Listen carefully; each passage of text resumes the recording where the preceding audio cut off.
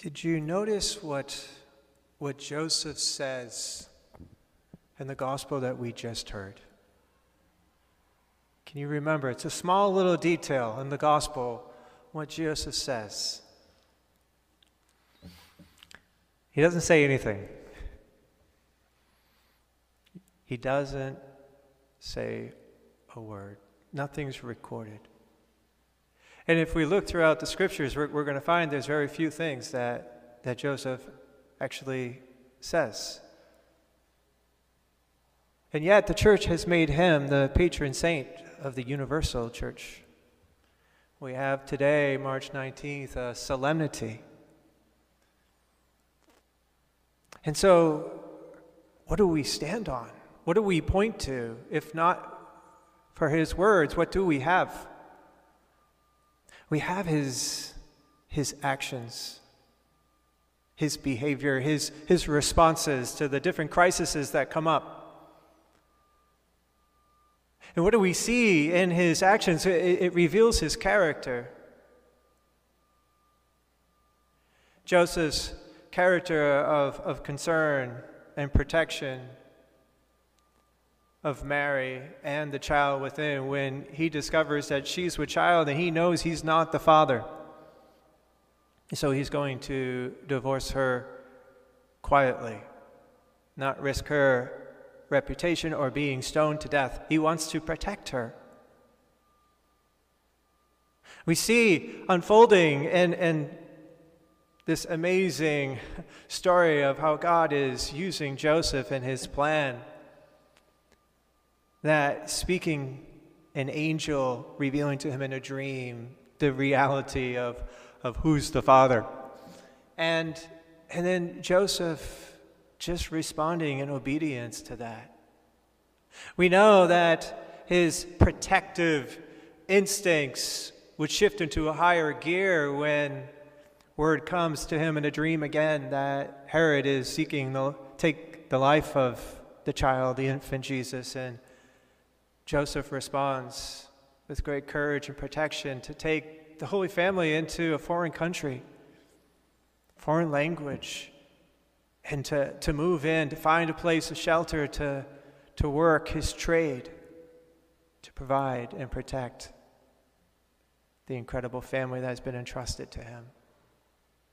We see it just unfolding in the life of Jesus, in the finding of Jesus in the temple. To think about, where was Joseph, those 3 days that Jesus is lost. He's at Mary's side. He's leading the charge, going up and down alleys and streets in Jerusalem looking for his Jesus, reassuring Mary at night, we're going to find him. It's going to be okay.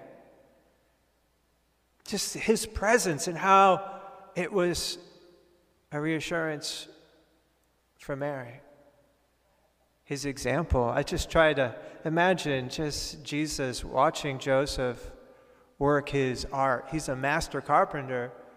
And to watch him, Jesus grows up watching Joseph at work and his patience and the pride that he took in his work, and that Jesus learned from him, learned the art of being a carpenter. The impact and the influence on Joseph, although not seen in recorded words, is seen, and we can read between the lines how powerful his presence was for the Holy Family and for God's plan to bring salvation to the world.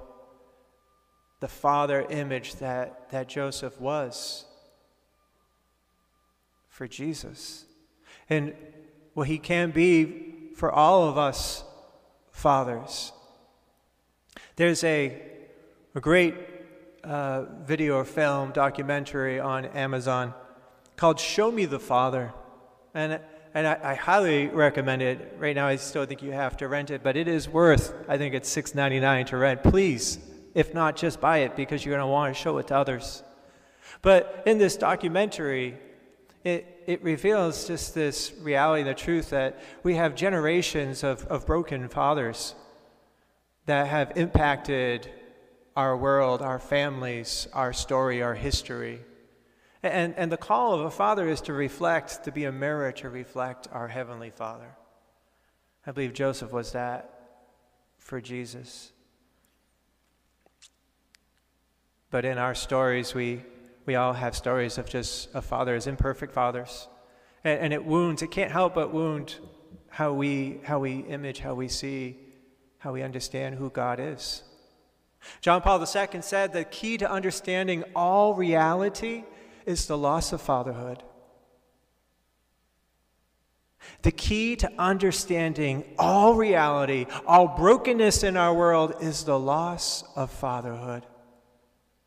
John Eldredge, who writes on just, masculine spirituality, he says there's three things that a son needs from his father.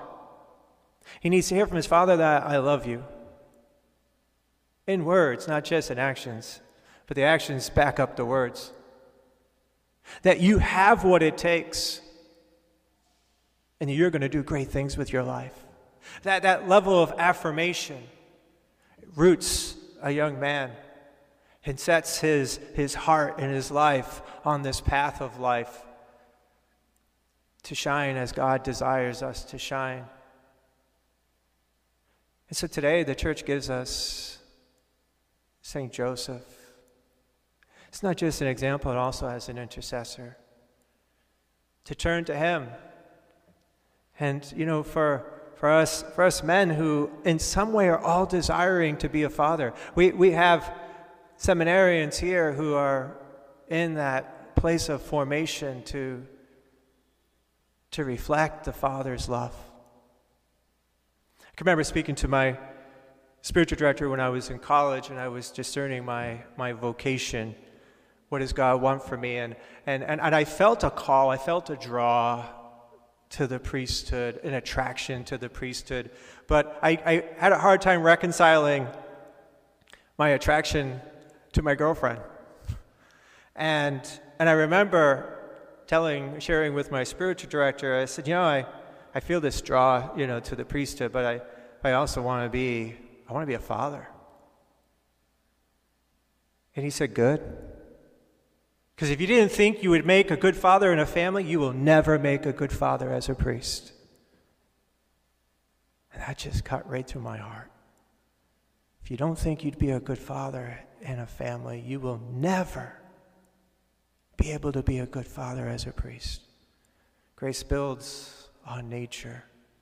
And so we ask St. Joseph to intercede for our world, our families, our fathers, living and deceased,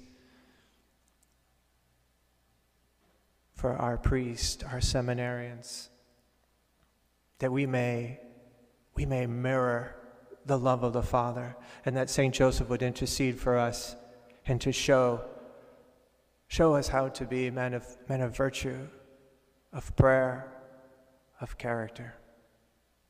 Amen.